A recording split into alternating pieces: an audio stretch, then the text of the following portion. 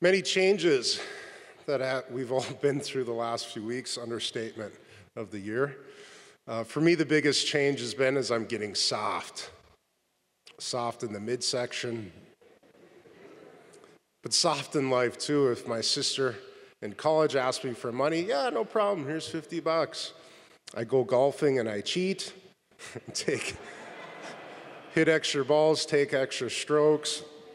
In class, we've been doing online class at the academy for the last few weeks and months, and if students say, Father, I didn't get it done, can I be excused? No problem, excuse. I'm behind, no problem, excuse. I'm basically the Oprah of Catholic school teachers. You get an A, you get an A, you get an A. But even if my life and I am changing quite a bit, and we've had quite a lot of changes in our world, the teaching in the gospel today has been the same for 2,000 years, and it's a beautiful teaching. I have to admit, after reading the gospel today, my first thought is how beautiful. Jesus says stuff like, I will ask the Father, and he will give you the Holy Spirit, the advocate, the counselor, the Spirit of truth. How beautiful. He says stuff like, the world doesn't know him, but you know him. He remains in you, and you in him. Beautiful. Says, on that day you will realize that I am in my Father, and you are in me, and I in you. Beautiful. And then my second thought is, what is he talking about? What does he mean? I think we can get some help if we recall the life of St. Augustine. You'll remember that St. Augustine had a very troubled early life. His mother was a devout Catholic, but he was extremely rebellious. He was brilliant, and so he was sent away to study and be trained in Latin and Greek classic literature, rhetoric, and philosophy. He learned it, but he hated it, and he continued to rebel. He struggled mightily with lustful passions. He even had a son out of wedlock whom he named Deodatus. Beautiful name. It means a gift from God. His mother pleaded and prayed for him to become a Christian, but it wasn't so simple for him. He struggled to find meaning and answers to some of life's biggest questions, and he ended up following all kinds of crazy ideologies and almost cult-like groups, hoping to find the answers. And it seemed like for a time they did have some answers for him. But after a while, he found those answers to be simplistic. And they left him every bit as dry and confused as he was before.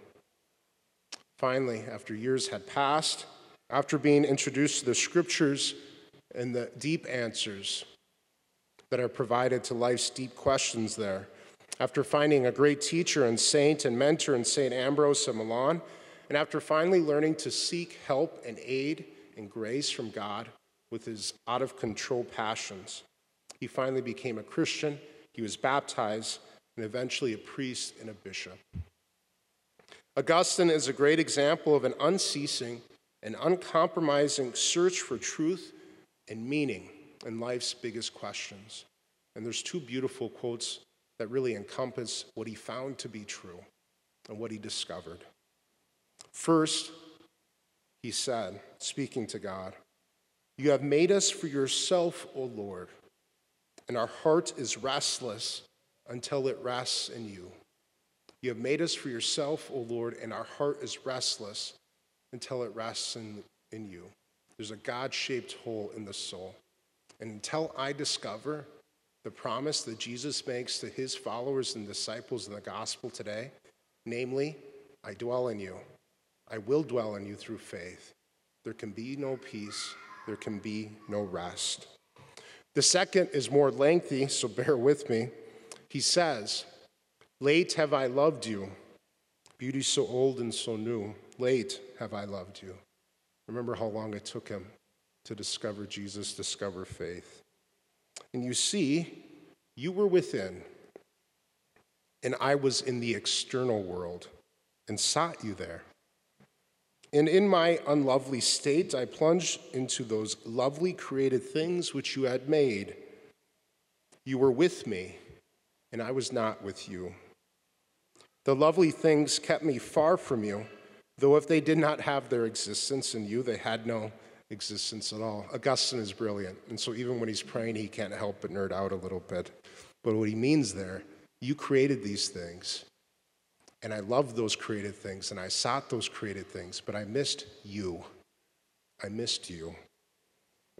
You called and cried out loud and shattered my deafness. You were radiant and resplendent. You put to flight my blindness. You were fragrant, and I drew my breath, and now I pant after you. I tasted you, and I feel but hunger and thirst for you. You touched me. I am set on fire to attain the peace which is yours. The great truth which Augustine found, and which these quotes sum up so beautifully, is that only God himself satisfies. Created stuff, even if it's good, it's only temporary. It can't fill our souls. As Augustine says, I sought the loveliness of created things and created pleasures out in the world, but I missed you, you who created them. And as he ends in that second quote, now that I've experienced you, now that I've experienced you who dwell in the soul, that's all I want. Does he still exist in the world? Yes. Does he still crave after pizza? Yes. But at a deeper level, now that he's experienced God in the soul, that's what I thirst for. That's what I hunger for. That's what I pant after. I have to mention as well, this connects very closely to the Acts of the Apostles that we've been hearing about. Anyone who's ever read the Acts of the Apostles, my students are reading it now, and they ask all the time. There's a question that pops up. They say, wow, look at what's happening here. It's incredible. Look at the power to witness, to convert, to cast out demons, to heal people, to preach, to spread the gospel. Look at the thousands that are converted and baptized to Christ. Where did that go? Does that still exist? Where does that power come from? Is that a power that's gone? Was that only 2,000 years ago to heal and convert and to preach and to missionize? The answer, of course, is absolutely not. That power is not gone from the church, and it's not gone from the soul. That power has been discovered by Christians up and down the centuries in every place and time. Augustine discovered it. We can discover it. And it's simply the power of the truth of the gospel. All those miracles, all that conversion, all that healing, all that preaching, all came through the power of the truth of the gospel. And this is what that is, summed up. Number one, God created humanity. Number two, humanity rebelled against God and chose creation over the Creator, just like Augustine did for so long. Jesus Christ, crucified and risen, number three, redeemed humanity. And then last, this is where the power comes from. To those who accept that gospel, who accept that story, Jesus Christ offers to dwell in the soul, to be its peace, to be its life, to be its love, to be its sustenance. That's the gospel that we believe and accept. It's every bit as true as it was 2,000 years ago, and it offers the same consolation and the same power that it did to Augustine and that it did to the church 2,000 years ago.